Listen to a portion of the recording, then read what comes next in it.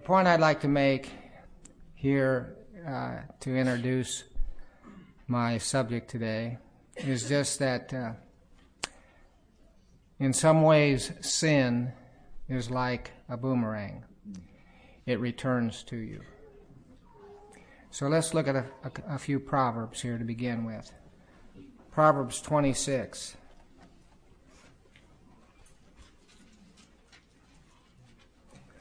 These are just basic truths related to this idea of sin returning to you. Proverbs 26:27. He who digs a pit will fall into it, and he who rolls a stone, it will roll back on him. And then 28:10. He who leads the upright astray in an evil way will himself fall into his own pit. See what he's saying? He's saying your sin is going to return to you, one way or another.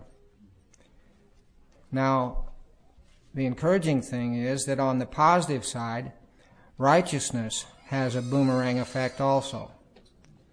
If we will be merciful, we'll find mercy. We'll receive mercy.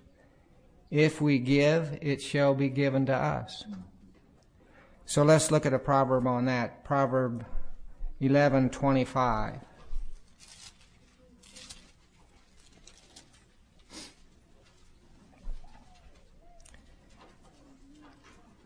The generous man will be prosperous, and he who waters will himself be watered. You see that boomerang effect in relationship to righteousness also.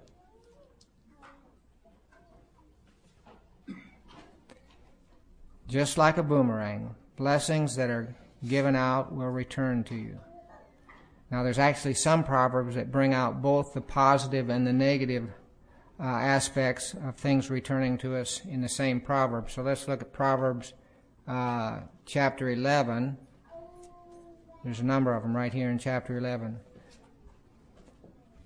Verse 6 says, "The righteousness of the upright will deliver them, but the treacherous will be caught in their own greed." The treacherous will be caught in their own deed. And then verse 17, "The merciful man does himself good, but the cruel man does himself harm."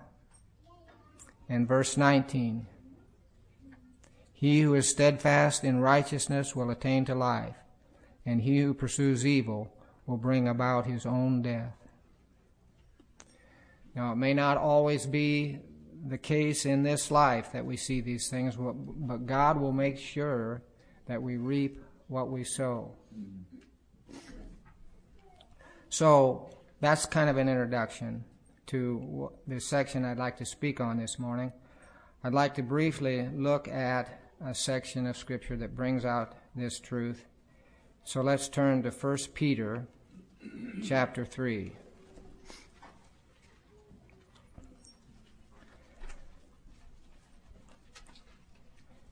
And we will begin reading with verse 8.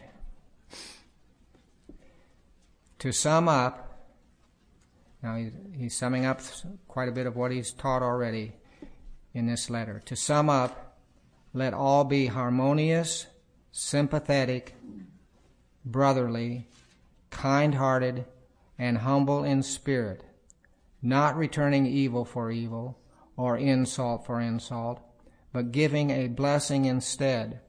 For you were called for this very purpose, that you might inherit a blessing. Give a blessing will return. For, and then he quotes the Old Testament, "Let him who means to love life and see good days refrain his tongue from evil and his lips from speaking guile. And let him turn away from evil and do good. Let him seek peace and pursue it. For the eyes of the Lord are upon the righteous, and his ears attend to their prayers. But the face of the Lord is against those who do evil." So, in this section, Peter's summing up some of the instruction that he's given concerning relationships in the early church there. the relationship. He's already talked about the relationship of the Christian to government. He's talked about the relationship of slaves and masters. He's talked about the relationship of husband and wives. And his desire was that Christians would keep their behavior excellent, as he says, keep their behavior excellent among the Gentiles, the world, the lost people, that God might be glorified and the gospel go forth through them. In other words, what he was saying is, it's not enough just to speak the gospel. You have to demonstrate the gospel. You have to show the real outworkings of the gospel in everyday life. And then he quotes Psalm 34 to show that this was indeed what God taught in the Old Testament, and it's the same as what is being taught in the New Testament here. And it was of particular importance to remember these things at this time in the life of the early church, because Christians were going through very hard days, very hard times, various trials he talks about. This was the beginning of the persecution that was coming from the Roman Empire. So this letter was written to Christians scattered throughout the empire who were being distressed by various trials. And so it was doubly important to have these truths in their hearts and minds and applied through their lives. They were to take Christ as their example of how to act and react in times of suffering and sorrow. Let me just give a brief, if you turn to chapter 1, verse 1. Peter says, as an apostle of Jesus Christ, he's writing to those who reside as aliens, 1 verse 1, scattered throughout. So this wasn't just one church he was writing to. He was scattered throughout Pontus, Galatia, Cappadocia, Asia, Bithynia, who are chosen. So he's writing to Christians scattered all around, and they were scattered because of the persecution that had taken place. And if you skip down to verse 6, in this you greatly rejoice, the fact that Christ had chosen them and brought them into his kingdom. In this you greatly rejoice, even though now for a little while, if necessary, you are distressed by various trials. So they were suffering. There were problems that were going on related to persecution. And they felt that they were aliens in this type of situation. And they were. That's what he calls them, aliens. But Peter wants to emphasize to them, you're aliens in that setting, but you're part of a great nation. You're part of a chosen people. If you go over to chapter 2 and verse 9, but you are a chosen race, a royal priesthood, a holy nation. You may be an alien in the world, but you're part of a great nation. You're part of a holy nation, a people of for God's own possession, that you may proclaim the excellencies of him who has called you out of darkness into his marvelous light. And then if you just skip down to verse 11, beloved, I urge you as aliens and strangers to abstain from fleshly lust, which wage war against your soul. Keep your behavior excellent among the Gentiles, so that in the thing in which they slander you as evildoers, they may, on account of your good deeds, as they observe them, glorify God in the day of visitation. So, that's kind of the context of these verses that we're looking at today. So he says, to sum up, he says, let all be harmonious, sympathetic, brotherly, kindhearted, and humble in spirit. In other words, I think right there he's talking about our relationship as Christians to one another. Now, what he's saying here is quite the opposite of the way the world reacts to afflictions and trials and troubles. It's just human nature, human fallen nature. We normally tend, when people and things seem to be against us, we want to go against them. One writer said it this way. He said, Satan's way is to return evil for good. Man's way is to return evil for evil, and God's way is to return good for evil. So Peter is calling Christians to take the high and holy way, the way of Christ, in the midst of adversity. And as he's calling them to do that, first of all, he emphasizes, I think really what he's emphasizing in verse 8 is how we should deal with one another as Christians. Our attitude and actions toward each other in difficult times. What should we do as Christians? We should pull together.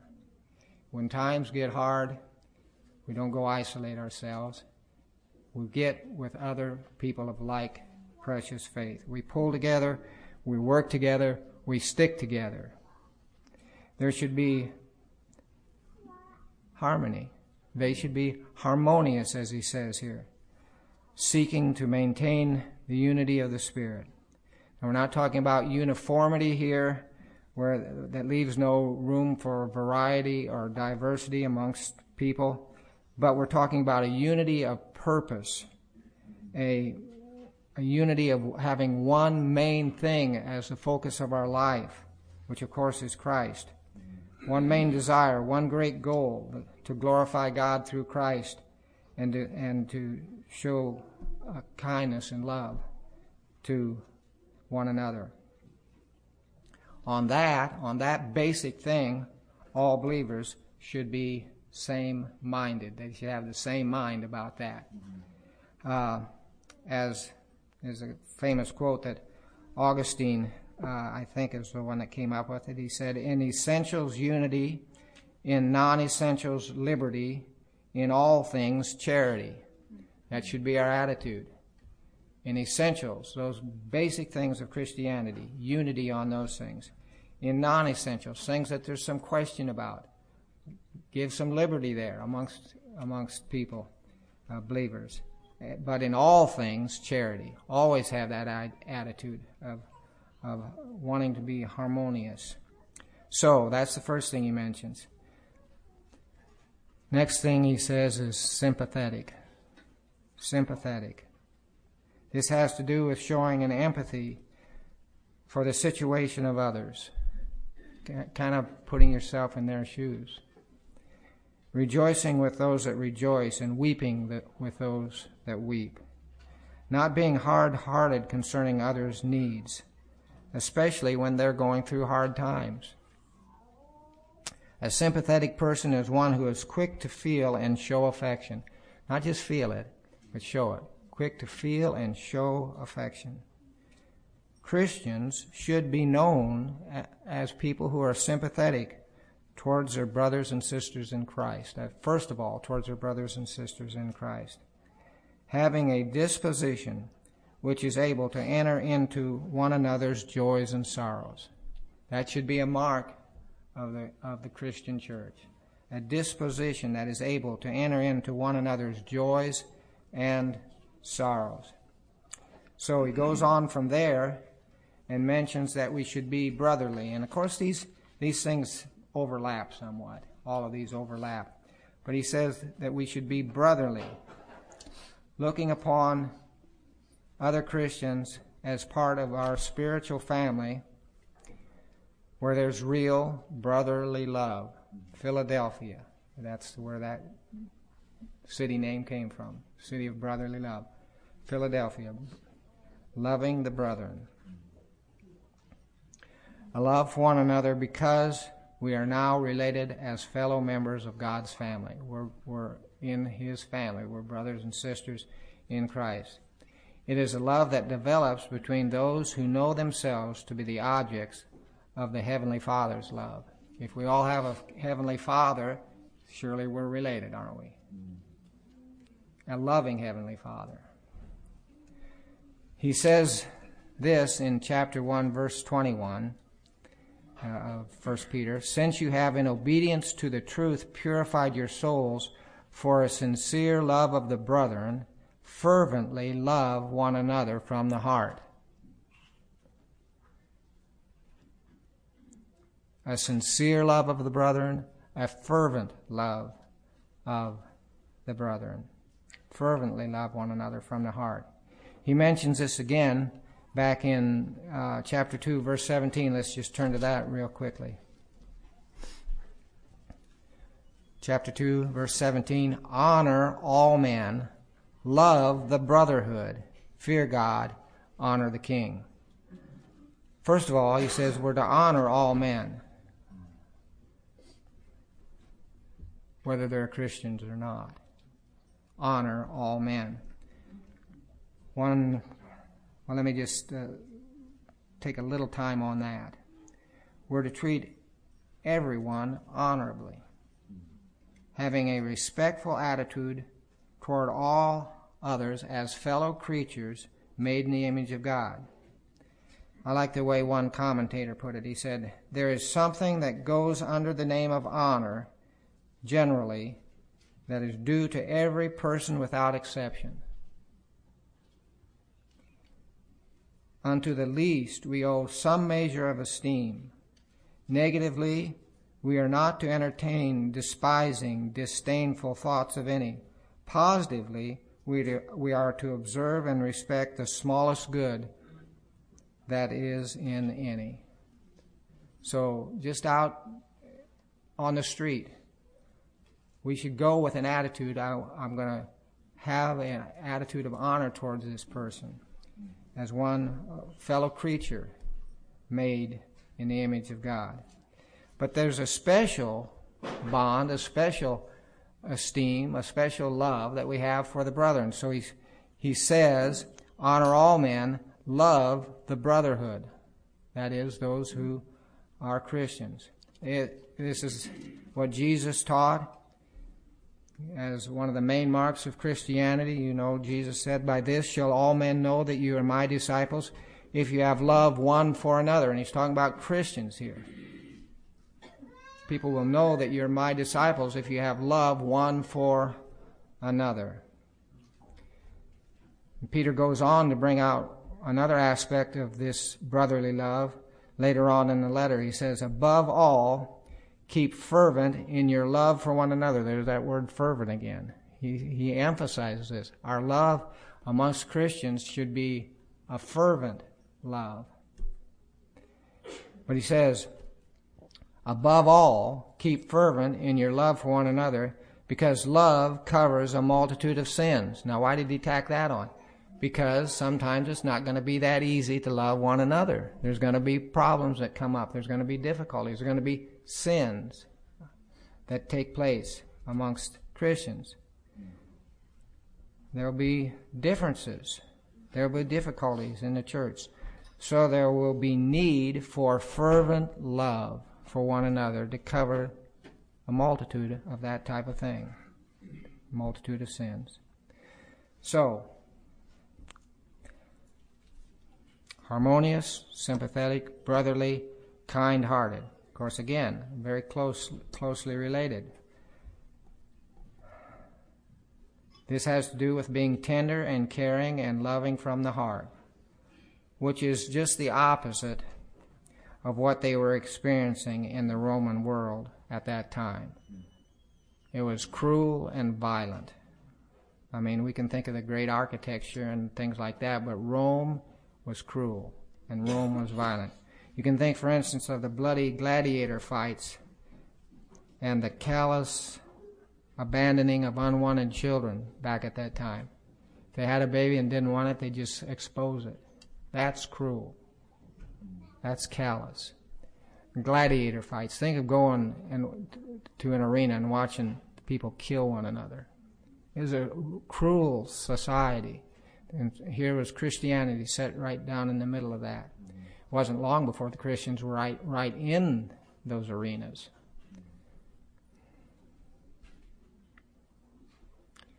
And just as an aside, let me say that sadly we're seeing our culture go this way more and more. It's becoming callous and uncaring.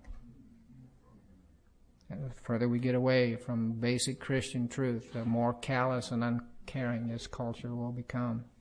Any culture will do that. Well, in the midst of this type of thing, we need to cultivate compassion and kindness, especially for our fellow Christians. They might be in a different group. They might be from a different background. Wherever we find them, we should seek to show compassion and kindness, because the world is not going to do that for God's people. We need to do that for one another. So after that, after kind-hearted, he mentions humble in spirit. This is an attitude of not thinking more highly of ourselves than we ought to think. An attitude of regarding others as more important than ourselves. It's the attitude that Christ had when he came down from heaven to earth to seek and to save that which was lost. That attitude of coming down, that's the attitude of humility. It's the opposite of being high-minded and haughty. It's taking the low position.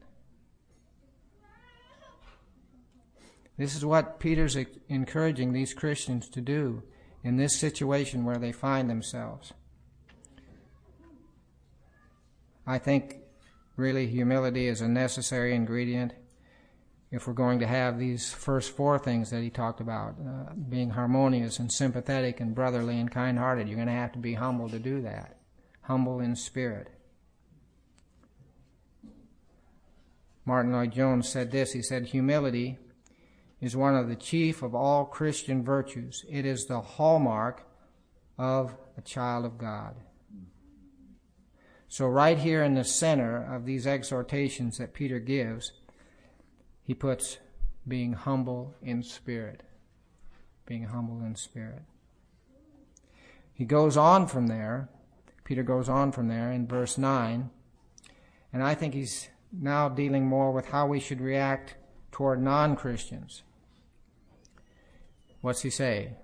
Well, we should not return evil for evil or insult for insult, but give a blessing instead, for you were called for this very purpose, that you might inherit a blessing.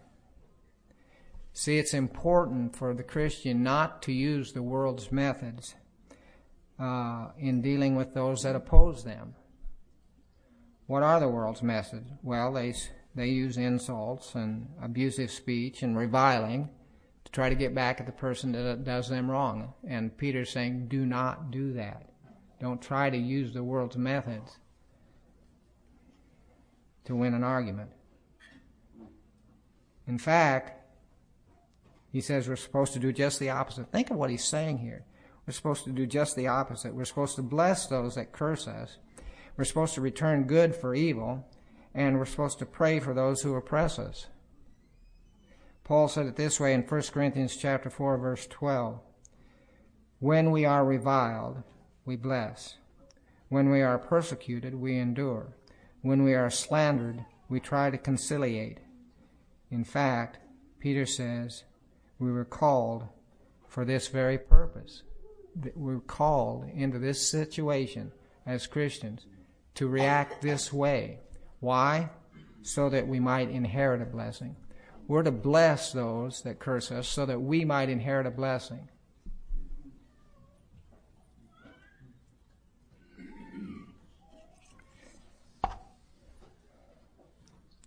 In other words, we don't just bless those that bless us. We bless those that curse us so that we might inherit a blessing. Because it's Christ-like. It's the way Christ lived. It's what Christ, if Christ hadn't have done that, we wouldn't be here today.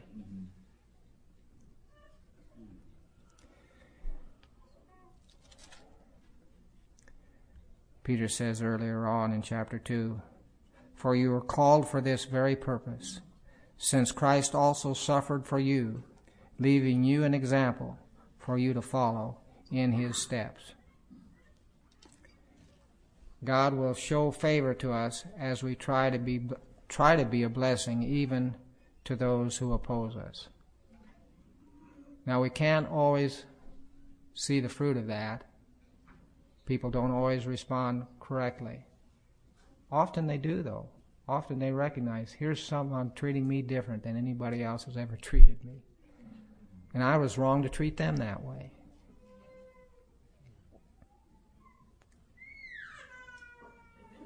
So, in trying to bring home this point, in these points in verse 9, he quotes the Old Testament. He's quoting a Psalm of David, Psalm 34, and I think he quotes it because it sums up simply and directly the way of life that Peter was describing in these first verses here that we've looked at, 8 and 9. He tells us that if we desire to love life and see good days, we should refrain our tongue from evil and our lips from speaking guile. We should turn away from evil and do good. We should seek peace and pursue it. So what's he saying? Let's just expand on it a little bit here. Our tongues must be bridled. See, he says refrain the tongue from evil. You can't just let it go off on its own. The tongue has to be held back. Christians are one who learn to bridle their tongue. Our lips must be made to speak truth lovingly, not allowed to speak anything evil or malicious or misleading. You have to pull the reins in, and you have to direct the tongue and the lips in the right direction. Our feet should be turned away from evil and turned toward good actions and activities, things that are truly right and beneficial towards others. And we should seek peace and pursue it. Peace doesn't just happen. It's not as easy as the song says, give peace a chance.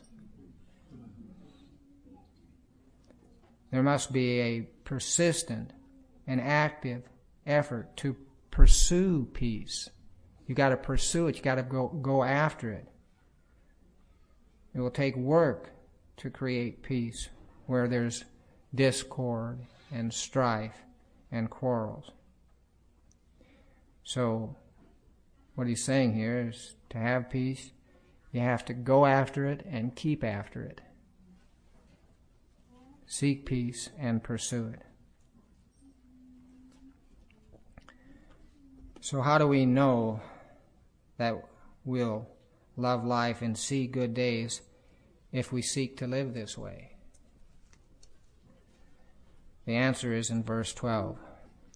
For the eyes of the Lord are upon the righteous, and his ears attend to their prayer. But the face of the Lord is against those who do evil. God will make sure that good comes back to the good person, because he's a good God, and he will do us good. I mean, it has to be this way because God said it. That's why Peter quotes this section. He's saying, I know it doesn't always look like this, but you can be sure that this is the case because these are promises from God. This is what God said he'll do. Let me just say that again. Good will come back to the good person because there's a good God who will do us good. Evil will come back upon the evil person because God is against evil. We're talking about the boomerang, you see. Remember how we started here. Just like there are principles of aerodynamics that cause the boomerang to return if it's thrown properly, so there are moral principles that God has put as part of this universe that make it inevitable that evil will eventually come back on the evil person, and good will eventually come back to help the good person. But that's not really the best way of saying it, because that gives you kind of an idea of an impersonal principle out there making this reality to be the case. But it's not like that. We're talking about much more here than an impersonal principle. We're talking about the actions of an infinite personal God. That's why I think the verse says, the eyes of the Lord are upon the righteous, and his ears attend to their prayer. God doesn't have eyes and ears, but it's trying to show that there's a personal God behind this universe that has set things up this way, and he's going to make sure it happens this way. He'll personally bring about these results. Now we know from the rest of the letter, if you've read it lately, you realize that righteous living does not exempt us from various trials and sufferings in this life. Our blessings in the New Testament time, this age that we live in now, are generally more inward and personal and spiritual rather than external, material, and physical. Loving life and seeing good days, which he talks about here in verse 10, have a lot more to do with our reaction to the situation than the situation itself. We can react in a way, by the help of the Holy Spirit, that these things do not make us despise life.